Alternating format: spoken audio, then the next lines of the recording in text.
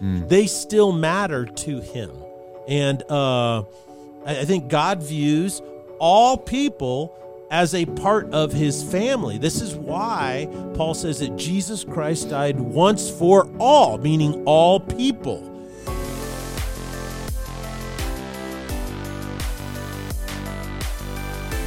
Ladies and gentlemen, welcome to the Salty Pastor Podcast, a podcast designed to coach you up in your faith. The more you know, the more you can grow. The importance of growing your faith is more critical now than ever. Our world is more global than ever. We are exposed to more ideologies from across the worldview spectrum, and the amount of information driven by lying ideologies is greater than any other time in human history. It gets confusing real quick, and people can be easily manipulated. If you don't want to be deceived, manipulated, or confused, then it is important to know what you believe and why you believe it. This allows you to think for yourself, to be able to see the truth through all the deceptions, find the truth in all the information and data.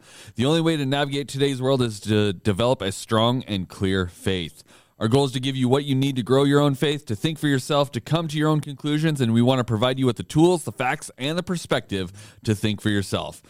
My name is Justin Merrill. I'll be your host, but our leader, our guide, and at the helm of our adventure is the one, the only, the Salty Pastor himself, Dr. Douglas Peak. Welcome, everybody. I'm glad you are here with us and that you are starting your year off, 2024, with the Salty Pastor. I hope that we become a part of your weekly routine to help you grow your own faith. So if you could help us out as we've developed, and this is a separate ministry, and it has its own YouTube channel now. It has its own website, and we're just trying to grow that a little bit. But if you would like and subscribe on YouTube, that makes a big deal. Even if you don't go to YouTube very often or use it, if you just navigate over there on your phone, go to the Salty Pastor and then subscribe. We want to get those subscriptions up. And the reason why we want that to happen is because a lot of tools to help this platform become available once you get to a certain level of subscribers. Yes. So that's why we're pushing that, just so that you know. And I'm really excited that this year we're going to talk about, expanding the kingdom of God, and how, my heart for expanding the kingdom is directly intertwined with my own faith and how mature and strong it really is. And so what happens to me, this is a question we're asking, what happens to me when I really fully engage in expanding the kingdom of God? And so I think that's going to be really a great, thing for us to do this whole year. And I think it's going to really help you see your faith change and transform into something that's not only stronger, but it's also more confident and more courageous. Yeah, our focus right now, like you said, Pastor, is the theme of the year, which last year's theme was the kingdom of God, and this year is expanding the kingdom of God. And you didn't just throw a word on the front of there just so you didn't have to think a new one, did you? No, not the easy way out. Not the easy way out. We are basically going from understanding what the kingdom of God is and that Jesus is inviting to be part of it to actively being a part of it, right? So this entire year is going to be dedicated to what happens in your life when you really start living for the purpose the kingdom of God has for you. So the first couple weeks here in January, we're focused completely on what's commonly known as the Great Commission. So, Pastor, why and what? Why is it so great? What is it? Why is it so great? Yeah. Well, the Great Commission is the last recorded words of Jesus in the gospel according to Matthew. Now, there's something similar in the other Gospels, but why this is so significant and why they call it great is because it is the culmination of the ministry of Jesus. In other words, the Gospel of Matthew was written specifically to convince Jewish people that Jesus was the prophesied Messiah. The second thing is that Matthew was saying that the whole direction of our Jewish faith is now not attempting to fulfill the Old Testament Mosaic covenant, but all of us who accept Jesus Christ as the Messiah, well, I guess that's a little redundant because Christ actually is the English translation of the word Messiah. Okay. So that Jesus is the Messiah, what that entails is a new covenant or a new mission. That's why the Old Testament, meaning the Old Testimony or the Old Covenant, and then you have the New Testament, which is the New Covenant. And that's why the Bible is split into those two sections. And what he's trying to say in his gospel is that we now have a new mission, right? Our mission isn't to adhere to the old Mosaic covenant. Our mission now is to get people to follow Jesus, because Jesus is now the covenant. And so he's kind of fulfilled the Old Testament covenant and in the process replaced it with himself. So that's why the Great Commission is a commission, and that's why it is great. Therefore, whether you're a Jew or a Gentile and you want to follow Jesus, you have faith, you are a Christian, and you want to grow strong in your faith, if you want to be a mature follower, if you want to be rooted in the foundation of the Scriptures, the Old and New Testament, and you want to be established, rock solid in your relationship with Jesus Christ, this is the totality of what it means to have faith. You need to understand that, in essence, a complete disciple of Jesus embraces the Great Commission. There's no getting around it. As a matter of fact, as we said last week, it's not just a duty or an obligation, it's actually who you are. So when you get to that point, it's like, well, this is my identity. I am a disciple of Christ, and I am involved in the discipleship of others, showing them how to follow Jesus. It really reflects the heart of Jesus. You know, Jesus said, this is my heart. This is what I'm doing in my kingdom. I'm expanding it, and I want you to be a part of that. So that's why it's great, because it gives us the answer to the most important question in life, and that is, why am I here? And so that's it. Yeah, I think it's really hard specifically, and maybe you can expound on this a little bit for me, but I think I see more fervor for new converts to fulfill the Great Commission than people that, like myself, who grew up in a Christian family or grew up in church. Like I almost see more from people who have just recently accepted Christ or accepted him much later in life, looking to bring more people into it than people that are like, oh, well, I've just always known him. And so it's like there's sort of this disconnect of like the people that should be the most excited to be continuing to share it through their lives are actually the ones that tend to not do it as much out of fear or worry, or who knows. There could be any kind of number of things that keeps them from doing it. But I just have kind of noticed that it's like there's this attitude to avoid it, almost avoid the Great Commission of, oh yeah, I do all the other things of a Christian, but the Great Commission thing, like he did say that, but like I'm focused on me right now. I have a lot of work to do. I'm still growing. I'm still needing to learn more about myself. And then when I've got it figured out, I'll go do this, versus people who come to him already broken are like, well, I can't be more broken than I already was. And so I'm just going to go and like, and we see all these stories in the New Testament, right? Like the woman at the well in Samaria, he reveals all this stuff to her. And then immediately she goes, I'm going to go tell everyone, even though he's like, don't tell anybody. So it's interesting that it is interesting. Do you want to speak to that for me? What's this? Why do we see this attitude? Talk to me about, like, it sounds like you're telling us that if you really want to mature as a believer, this is the primary way you do it. But there's so many of us that grew up going to church or have been Christians for a really long time that have not really adventured out into that. So can you talk on that? Well, I think the reason why so many people avoid it who've grown up in the church, you know, or they grew up in a Christian family, is because in their process of development, the point of maturation was never clearly articulated. What's the end goal? What's the end goal? You see, like, for instance, I've raised 3 children, okay? And I've been at the weddings for 2 of them. So, so you know. Yeah, and only 2 of the 3 have been married. Yes. So, but what's interesting is, you know, our goal is the entire time that they're growing up is I would tell them is that, you know, well, why are you making me do this? Or why do I have to abide by these rules and stuff like that?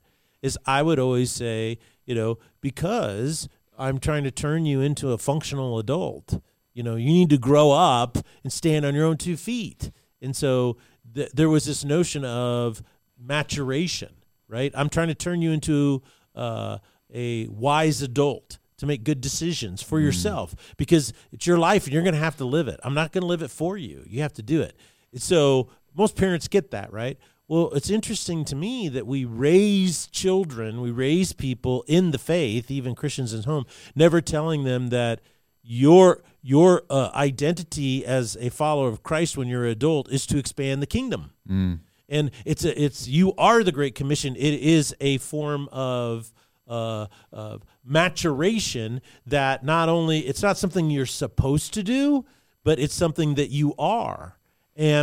And so I think that that's why it's missed out. And what happens is when you lose your mission in life or your functionality, or then you have issues with value. You have issues with self-confidence. You have issues with self-perception. Like you could have low self-esteem.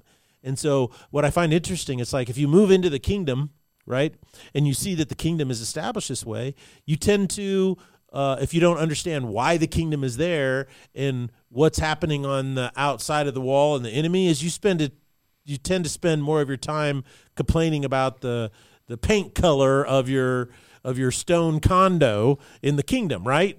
I mean, you think about, it's ridiculous, but I'm sure there's plenty of medieval comedy movies. I think of Monty Python. It's like the walls are being sieged and people are in their houses, and it's like there's an enemy at the gate. They're blowing everything up. They're attacking us, and they're like, man, the air quality is just really bad today. Why can't we get a breeze? Yeah, and it's like those are the things you focus on when you don't realize what's really going on, right? But adults, we grow up and you understand that at every level, I got to go out. I heard Nick Saban talk about this. Really, he goes, "It's called the power of nothing," and he said, "Every day you get up, nobody owes you nothing." He says, "Every day the world owes you nothing. There's nothing promised. There's nothing given. That's why you have to get up and you've got to do better, and you've got to discipline yourself, and you've got to make effort, and you've got to work hard, and you've got to take responsibility for yourself." Once you start doing that is when you really start to grow into an adult and deal with life. And I think that's why, one of my favorite chapters in the New Testament is Luke chapter 15, because Jesus talks about this attitude and where it comes from, and it's really insightful. Okay. So it's three parables basically. First, it's the parable of the lost sheep. He leaves the 99, goes find the one. It's the parable of the lost coin, like the woman who loses a coin, and so she tears her house upside down until she can find it. And then it's the parable of the prodigal son. And we covered all these over the summer in our series. Yeah. And so you can go back in those episodes and listen to them. They should be cataloged right there on the website. But, the most famous parable of all is probably the parable of the prodigal son, right? It just resonates with so many people. And now I won't go into that one. I want to read the first parable and just give you a sense of I want you to listen to the beginning and the end of it, okay? Not so much the story itself, but the context in which it is being recorded by Luke. Verse 1, "Now all the tax collectors and sinners were coming near Jesus to listen to him. And both the Pharisees and the scribes began to complain, saying, 'This man receives sinners and he actually eats with them.' And so Jesus told him this parable, saying, 'What man among you, if he has 100 sheep and has lost one of them, does not leave the other 99 in the open pasture and go after the one that is lost until he finds it? And when he has found it, he puts it on his shoulders, rejoicing. And when he comes home, he calls together his friends and his neighbors. He says to them, "Hey, rejoice with me because I found my sheep that was lost." Now, here's the sandwich part I want you to hear, the context. "I tell you that in the same way, there will be more joy in heaven over one sinner who repents than over 99 righteous people who have no need of repentance." So notice what he says. He starts off with, the tax collectors and sinners want to be near Jesus. The scribes and Pharisees who think they're fine, right, complain. And then at the end he says, there's more joy in sinners coming to repentance than those who think they don't need to repent. And notice repent is not, finding out what sin you have and confessing it. Repentance is all about what are you turning the focus of your life towards, okay? So here's some basic facts. Number one, that this little story, this little parable tells us. Number one, the people most unlike Jesus, okay, tax collectors and sinners. The people most unlike Jesus were people considered farthest away from God, hence the derogatory phrase sinners and tax collectors, okay? Tax collectors worked for Rome, and they tended to skim, and so the people of Israel felt that they were Benedict Arnolds, they were traitors, okay? So he says the people the farthest away from God were the ones who wanted to come near him the most. They wanted to listen to him and see what he had to say. Isn't that interesting? They couldn't get enough of him. They were under the impression, somehow they were under the impression that they could come to him, right? And that they could actually eat with him. I find that fascinating, is that Jesus was carrying himself in a way. There was a vibe about Jesus that even though people called him rabbi and teacher, so they saw him as a Pharisee or a scribe, even though he wasn't one, but he was in that, I guess, cultural or societal group, because even other Pharisees called him rabbi. So that's a term of respect and honor. Right, that he at least had enough to... Yeah, so they saw him as a part of this group that was... He easily could have been that, I guess. But there was something about him that was so different. All of these people that could never sit with a Pharisee or a scribe or this genre of people, they felt they could come close to him, they could listen, and also eat with him. So there was a vibe Jesus was giving off, that the people, the most unlike him, wanted to spend time with him. He was saying to them, you can come near, okay? What's interesting, though, is that the people who were supposed to be like Jesus were the ones criticizing him for doing this. And, notice the very nature of their criticism. The Pharisees criticized Jesus for accepting these people as opposed to rejecting them. Notice that that's what they said. He goes, this man receives. He's receiving them as opposed to rejecting them. It specifically says that he will even break bread with them. So the Pharisees criticized Jesus for accepting and not rejecting those who the Jewish people and the Jewish leadership had already rejected. I find that really fascinating in the kind of the two pieces of bread, that make the sandwich of this parable, is that it starts there and then it ends there. Now, if you go through the rest of the parables and then the story of the prodigal son and through the rest of the chapter, you see the same sandwich, basically. They're criticizing him. He tells a story, and then he says there's more joy in people who turn to God than those who think they don't need to.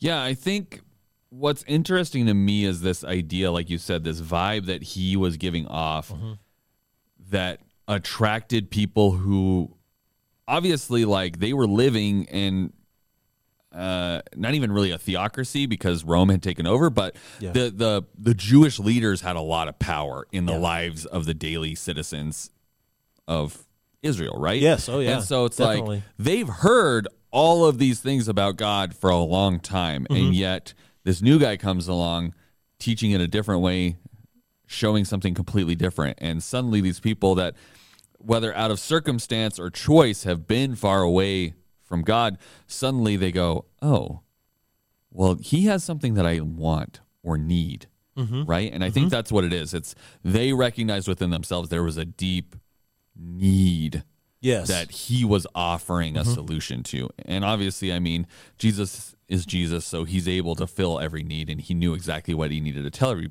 person that would help them with that need. But it's really fixing that deep-seated desire, that hole that they had within them, right? Yeah, so he was offering something more than just another set of rules to follow, that they had already broken the other set. So why would they have any confidence they're going to adopt the new set and have success, right? And there was no encouragement for them to. It even if they walked up to a priest or a rabbi and said, hey, I'm thinking like I need to make some changes, they probably would have just gotten, get away from me. You're going to make me unclean. You can't be here. Like there's no acceptance or love or desire to even be around those people, right? And yet Jesus basically spent his entire ministry with those kinds of people. I mean, even his disciples were not really people that you would necessarily always want to be hanging out around with. I mean, you think of the fisherman who probably stank of fish when he first pulled them out of the sea and said, hey, come with me. And, you know, Matthew was a tax collector. And like we see all these undesirables that were the key people he was ministering to. And you know, he even talks about this. It's like people who need a doctor, like people who don't need a doctor don't go to the hospital, right? Correct. And so it's like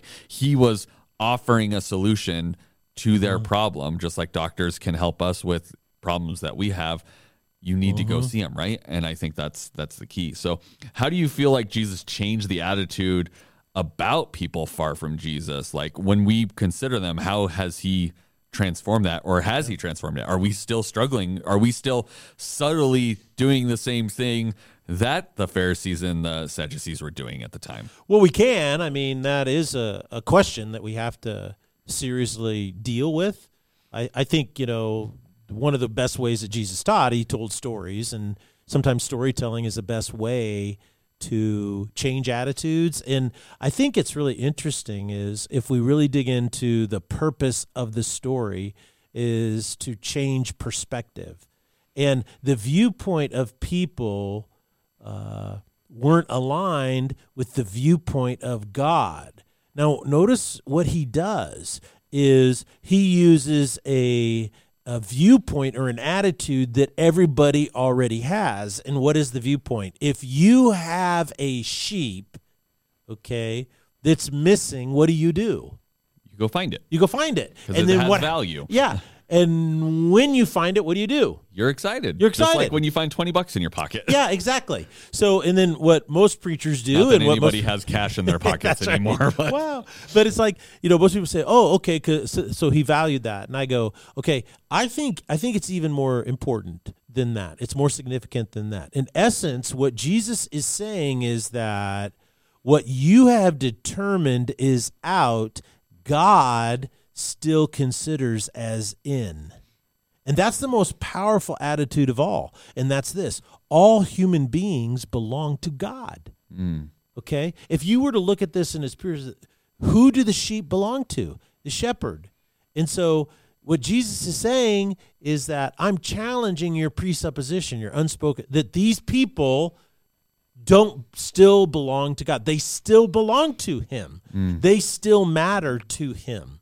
And I think God views all people as a part of his family. This is why Paul says that Jesus Christ died once for all, meaning all people. So now this does not remove the necessary part of every human being to receive that offer, to accept the invitation, to repent, to turn away from the things of this world as the answer to their issues and turn to God as the answer. That is the issue. That's why he says there's more joy over one sinner who repents than a person who thinks they're righteous who feels they don't need to. Because the issue is, who are you following and turning to? Okay. Now the Pharisees and the scribes felt that the law would bring them righteousness. And Jesus is saying, no, it's not going to happen. And if you go back on the Sermon on the Mount, you see this. He says, well, you heard that the law said, you know, if you do this, you know, if you murder your brother, that's wrong. But I say to you, if you even call your brother an idiot or you harbor hate in your heart, you've violated the law. And so what is Jesus doing when he's saying that? He's saying that it's not just the letter of the law, it's the spirit of the law. And no matter how hard you try, you'll never live up to it. Right. So what he's saying there is following up on this. And it's this total notion that God views everybody as a part of your family, his family, and the key is repentance. So the Apostle Peter put it this way in verse 9 of chapter 3 of his first letter. He goes, just remember, the Lord is not slow about his promises, as some count slowness, but God is patient towards you, not willing for any to perish, but for all men to come unto repentance. So God doesn't want anybody to perish. God doesn't want anybody to be out of his presence after they die, living in hell, this isolated place, right? And by the way, it's not a place where all your buddies are drinking beer and hanging out. That's not hell at all. Okay? The heart of God is that all people come to him in repentance. And notice every person has to make their own choice. God is not slow. He's being patient because he wants everyone to come to repentance. In other words, he wants everyone to have the opportunity to make that choice. You know, even if it takes them their whole life, he still wants to have them given the opportunity to make that choice. So notice how every person has their own choice to make. Every person has the opportunity to make that choice. But the only reason that choice exists, the only reason the opportunity for it happens is because there is a determination, right? An unspoken judgment. And what is that? It is that all men, all women still belong to God. Mm-hmm. Satan doesn't own them. God does. And so we still have to make that choice, right? But God is exceedingly patient with people and allowing them to hopefully wake up and make that choice, even so far as trying to eradicate all the deceptions. So Jesus sees people who are sinners trapped in the clutches of the devil, and they belong to him. So he's like, I'm going to go out and find those people. Okay? And so once that determination, once that attitude, that perspective is changed in your life, then the next step makes perfect sense. You would do whatever you could do to find your lost sheep. No obstacle would get in your way, right? Therefore, the real conclusion that I think we should take from this parable is that my maturity in Jesus, my maturity in faith is confirmed, it's proven, it's tested when I start seeing people in the same way that God sees them, right? Yes. And that helps me start to really understand my role and my function. The more mature I become, the more I see the world as Jesus sees the world, and he sees the world of lost people as those who need to be saved, then I want to ask the question, God, how do you want to move through me to do that? So he sees the world of lost people as those who are dead and need to be brought back to life. They're in prison, and he wants to break them out, right? And so when this happens, there's this great rejoicing in heaven. And I don't know about you, but I like parties. I like people that are having a great time. I want to be a part of the party in heaven. I really want to be a part of that. And so this, in my opinion, is the point and purpose of the parable, and it's the point and purpose of the kingdom of God. Yeah, I think what is so interesting is that we have the opportunity to really mature in our faith when we see people the way God sees them, right? Yes. Our maturity is linked directly to our heart for those who are lost and our desire to reach them, right? Mm-hmm. That's when we see true maturity, because then, again, you're going from focusing on you, like I was using an example earlier of, well, I'm working on myself, I need to work on these things, and it's like there are times to do that. But one of the best ways, and you've said this multiple times, when you're really slumping on yourself or you're having low, you're feeling like you're not measuring up in the world, one of the best ways you can really improve your mental health on those subjects is really to go and serve others. And then you realize, oh, yeah, this is where I actually, this is where I feel purpose. This is who I am in the world, right? Mm-hmm. Like a lot of those questions start getting solved when you stop trying to work on yourself and you start working to serve others, right? Yes. And I think you change your orientation. You change your perspective, and the same thing occurs here. It's like, stop saying and sitting in the audience and nodding your head and saying, yep, that would be great if we did that. Yep, we would do that. That seems really good. Those lost people do need saving, but that's not my job. That's somebody else's job. I got some other stuff going on in my life that I can't do that, right? Mm-hmm. And you're saying, when we really say we're going to do that and then go do it, that's when we see true maturity, and we change our entire perspective on what we're doing. Yeah. Yeah. I think that's so important. So as we're kind of wrapping up, how do we grow closer in faith so that we can reflect this attitude that Jesus has towards those who are lost? Like, what are we doing to grow so that our perspective, our heart are all mirroring what Jesus has for the lost? Well, if you jump down a few more verses there in 1 Peter chapter 3, Peter tells us, he goes, set aside Christ as Lord in your hearts. So notice what he says. He makes a statement. He goes, set aside or sanctify, set aside Christ as Lord in your hearts. So make Jesus the primary focus in your heart. He goes, always being ready to make a defense or to give a defense to everyone who asks you to give an account for the hope that is in you. So another way of phrasing this is be ready to defend the hope that you have to anyone who asks you about your hope in Christ. Do it with gentleness and respect. We should respect all people. Keep a good conscience so that in the thing in which you are often slandered, those who disparage your good behavior in Christ will be put to shame. The word for defense is the Greek word apologia, which means an apology. You know, and oftentimes we say, oh, you need to give an apology, which means we say, I'm sorry. But in the truest sense of the word, it's a defense. In other words, I know I'm in the right, okay, and I'm going to defend what I believe. That's where we get the word apologetics from. Okay. And the key is to be able to defend what you believe and why you believe it. So how do we grow stronger in our faith? Is ask myself, well, why do I believe this is true? You know, why do I believe it's true? And I think the more you ask that question, the better, the stronger you get, and the better the answers are. I mean, I believe that Jesus is who he said he was, and he did what he said he was going to do because of the historical evidence, the archaeological evidence, the philosophical proofs, all the rational proofs.